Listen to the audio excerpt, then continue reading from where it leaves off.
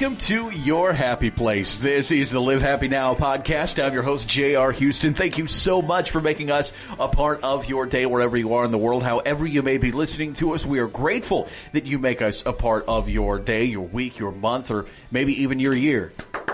All right, anyway, enough messing around. We've got all kinds of things to get to in this episode of Live Happy Now, including thanking our partners, Live Happy Magazine. The latest issue is available on newsstands everywhere. Also, you can get the digital edition on the Apple Store. You can also get it in the Google Play Store. And it's fantastic content, and it's even supplemented on livehappy.com. We also want to thank our other sponsor, Life Reimagined, and their website, lifereimagined.org/happy. They've got all kinds of resources for you to try out and processes for you to think about. And they say as you awaken to the power of happiness, so do your dreams. So what's next? Well, go to lifereimagined.org. Well, in this episode, we welcome Valerie Burton to the program. She's a best-selling author and speaker who helps people get unstuck and be unstoppable in every area of their lives. She's a certified personal and executive coach, and she's had several hundreds of clients in over 40 states and 9 countries, and is the founder of the Coaching and Positive Psychology Institute. And in this episode of Live Happy Now, co-founder, COO, and editorial director Deborah Heiss talks with Valerie about identifying your personal happiness triggers, how to bounce back from stress and adversity, and how to savor each moment every day. Valerie, thank you for agreeing to be on Live Happy Now today. We're so excited to have you on the show. Thank you for having me.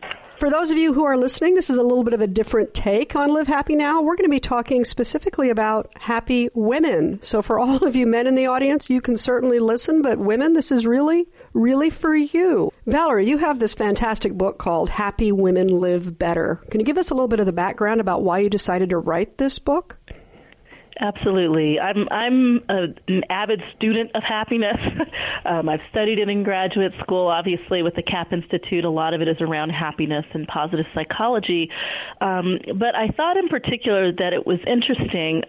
One of the studies that came out a few years ago from the Wharton School that was showing that women's happiness had started to decline, particularly in the early 40s, while men continued to become happier over time. And the time frame that correlates with is, the early 70s, which would correlate with the women's rights movement, which be a time we see as women we've had more education, more income, more opportunities, fewer children to take care of, all these things that you would think would cause increases in happiness. And so particularly, I wanted to talk to women about the very simple things that you can do to make you happier. And so the book talks about these 13 research-based happiness triggers. They're relevant to men as well, but I thought it was particularly interesting for women because of the fact that women are finding a lot more stressors than they had in years past.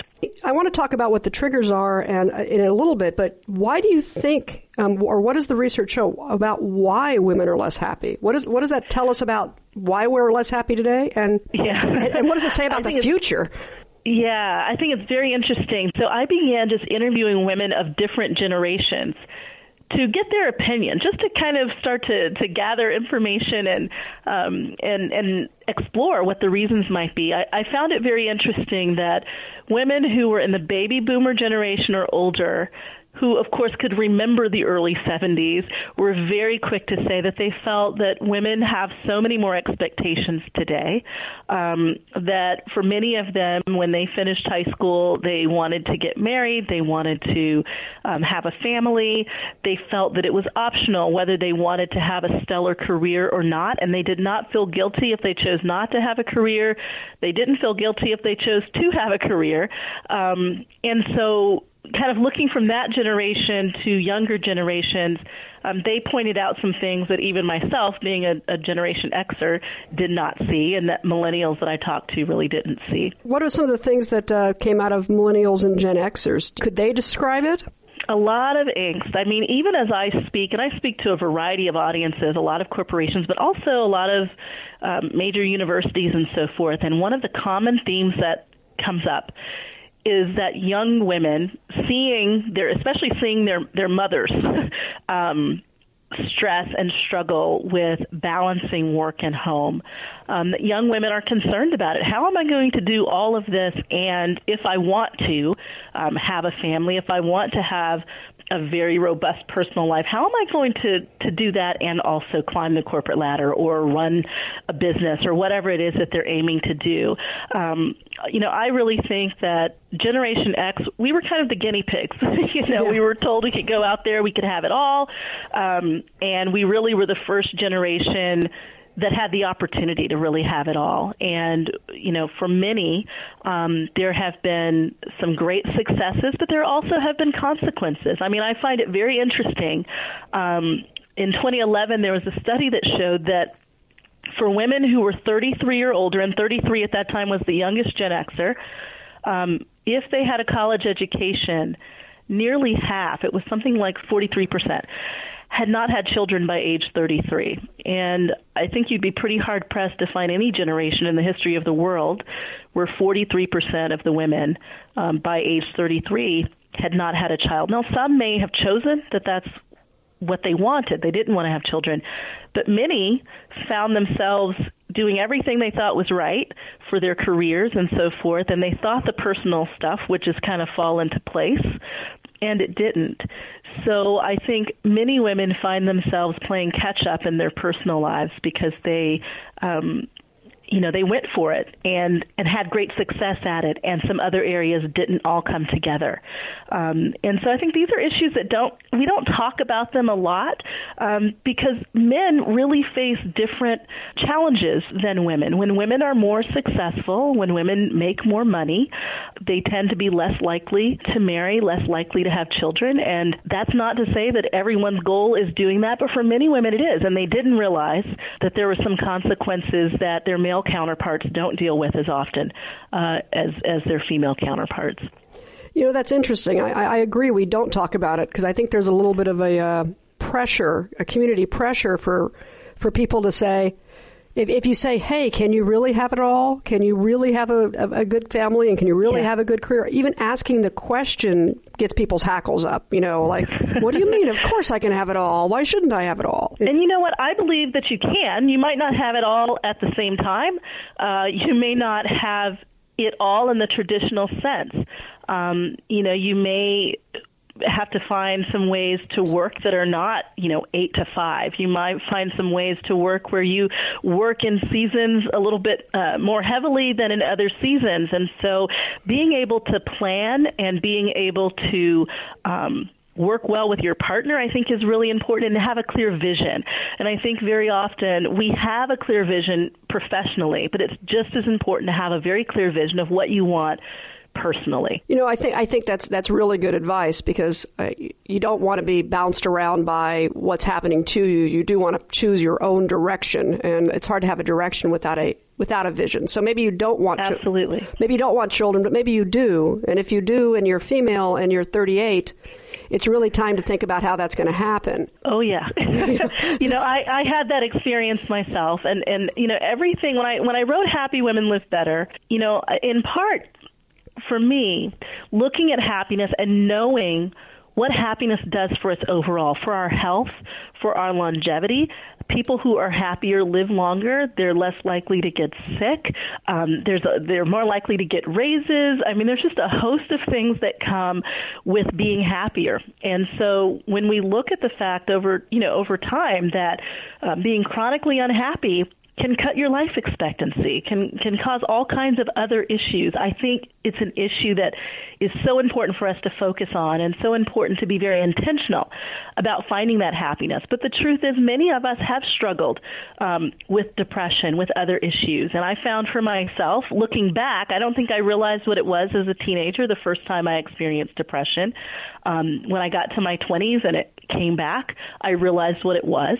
And in my 30s, when I went through a divorce, I felt I conquered it, but I had to be so intentional about using these happiness triggers while I was going through that, making sure that I relied on my relationships, that I was exercising plenty, that I took time for myself spiritually and to pray and to meditate, that I was engaging fully in things that I loved. And so that's part of where my passion comes from, because I realize that if we're intentional about the choices that we make every day, we really can impact our own personal well-being and our happiness. Let's talk a little bit about the 13 ways to trigger your happiness every day, which is the subtitle of the book. So Let's talk a little bit about what you mean by happiness trigger. Give us some specific examples. Well, a happiness trigger is something that spurs us to happiness, and it's something that when we tap into it, we begin to feel a change almost immediately.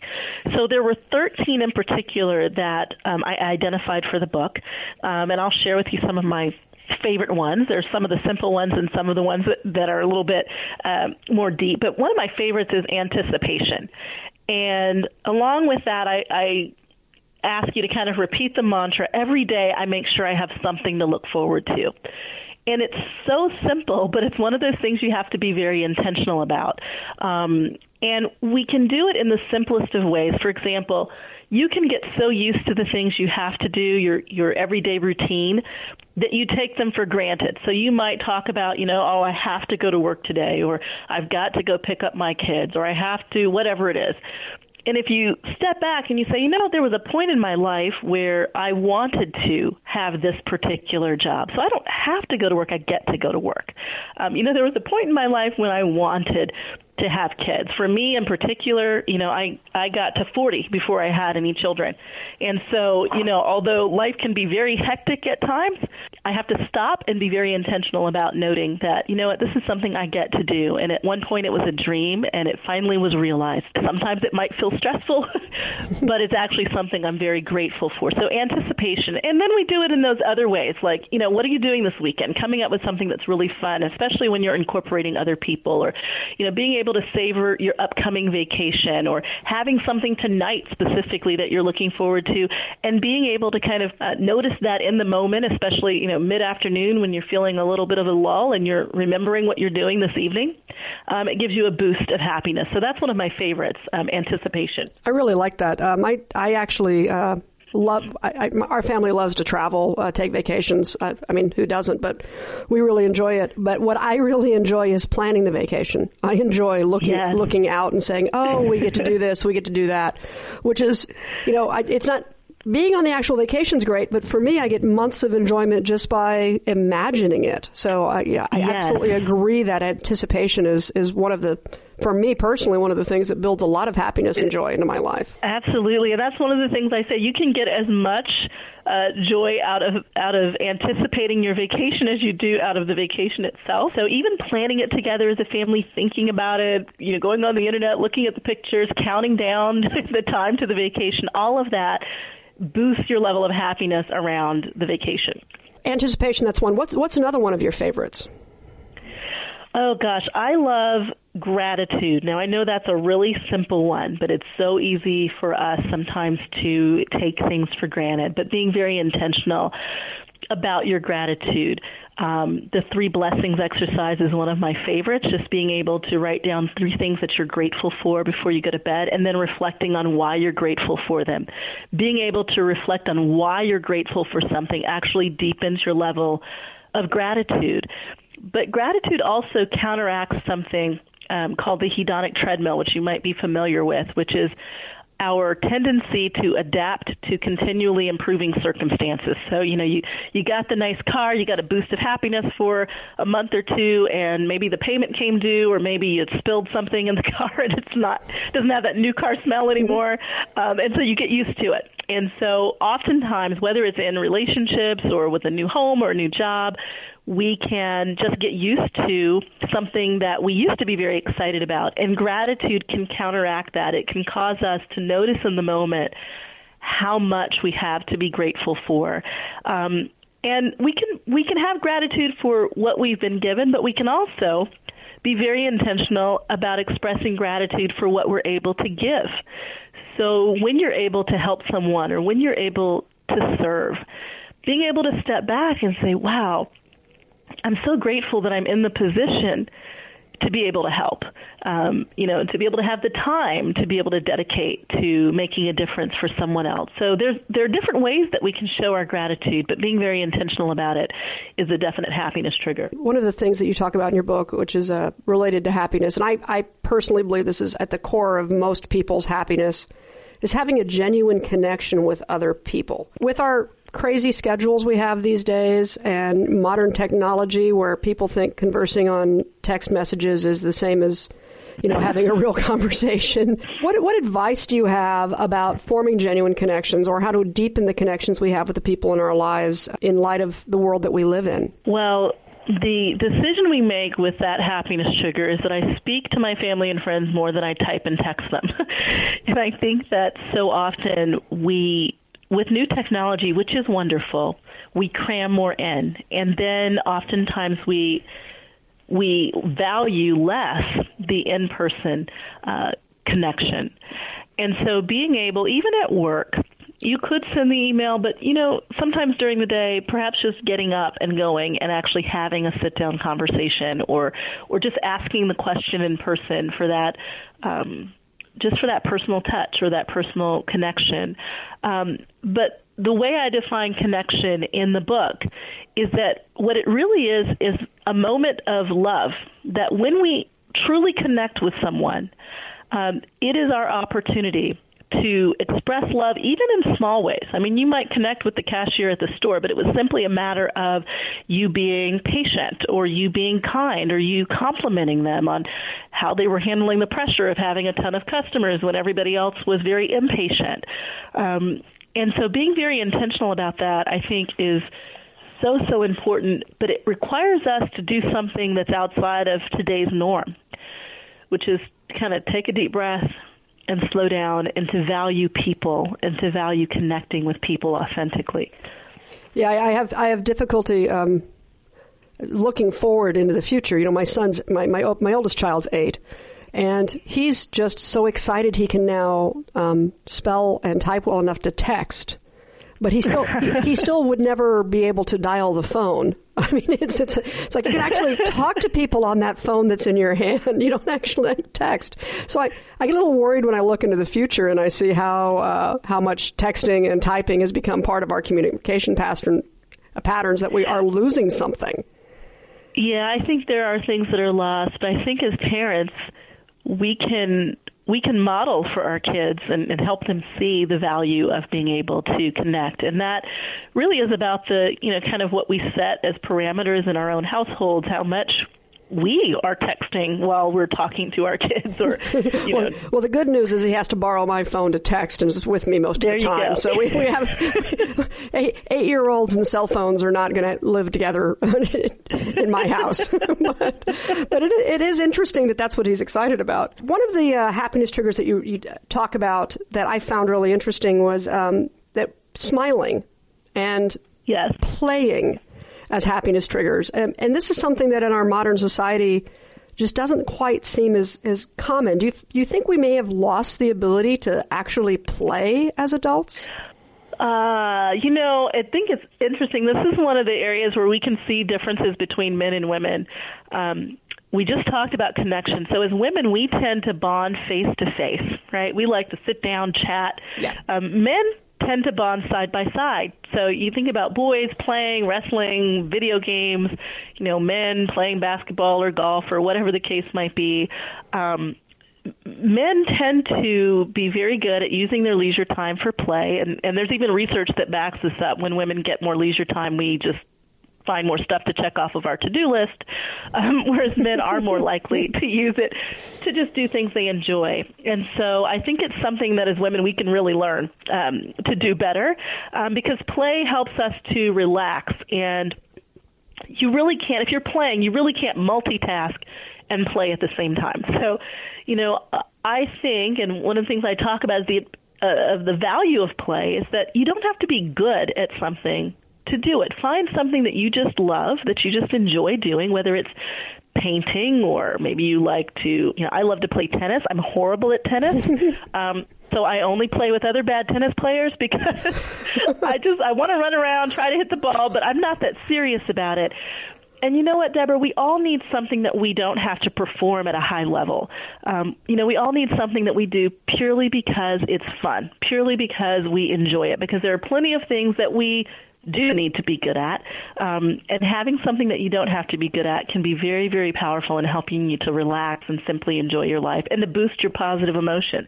So one of the questions that I have as a type A personality, which it shouldn't be a surprise to anybody, is how do you overcome the guilt of spending that time that you could be spending with your kids or you could be spending at the office playing? All of our emotions tell us something, right? Especially the negative emotions. And so guilt tells us that we think we're doing something wrong. And so stepping back and asking yourself, is it wrong for me to play, for me to have that time for me to just do something I love?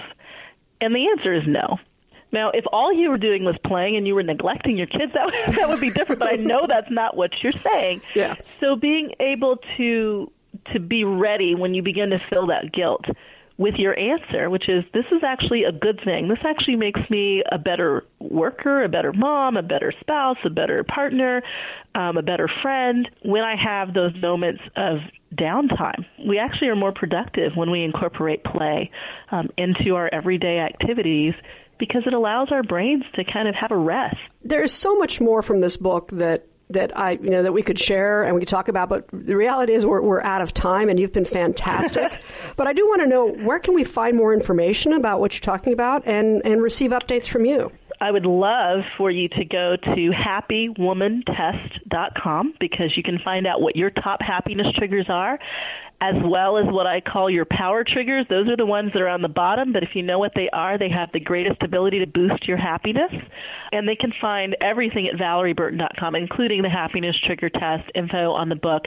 And the book is available everywhere, so whether they get it on our website or they go to Amazon or Barnes & Noble or any bookstore, they should be able to find it there. Well, thank you so much for being on Live Happy Now today. The book is Happy Women Live Better, and I hope that many of you check it out and go to ValerieBurton.com. So thank you so much for being on the show today. Oh, thanks so much for having me. For more information on Valerie Burton and to take a free happiness assessment test, you can visit LiveHappyNow.com.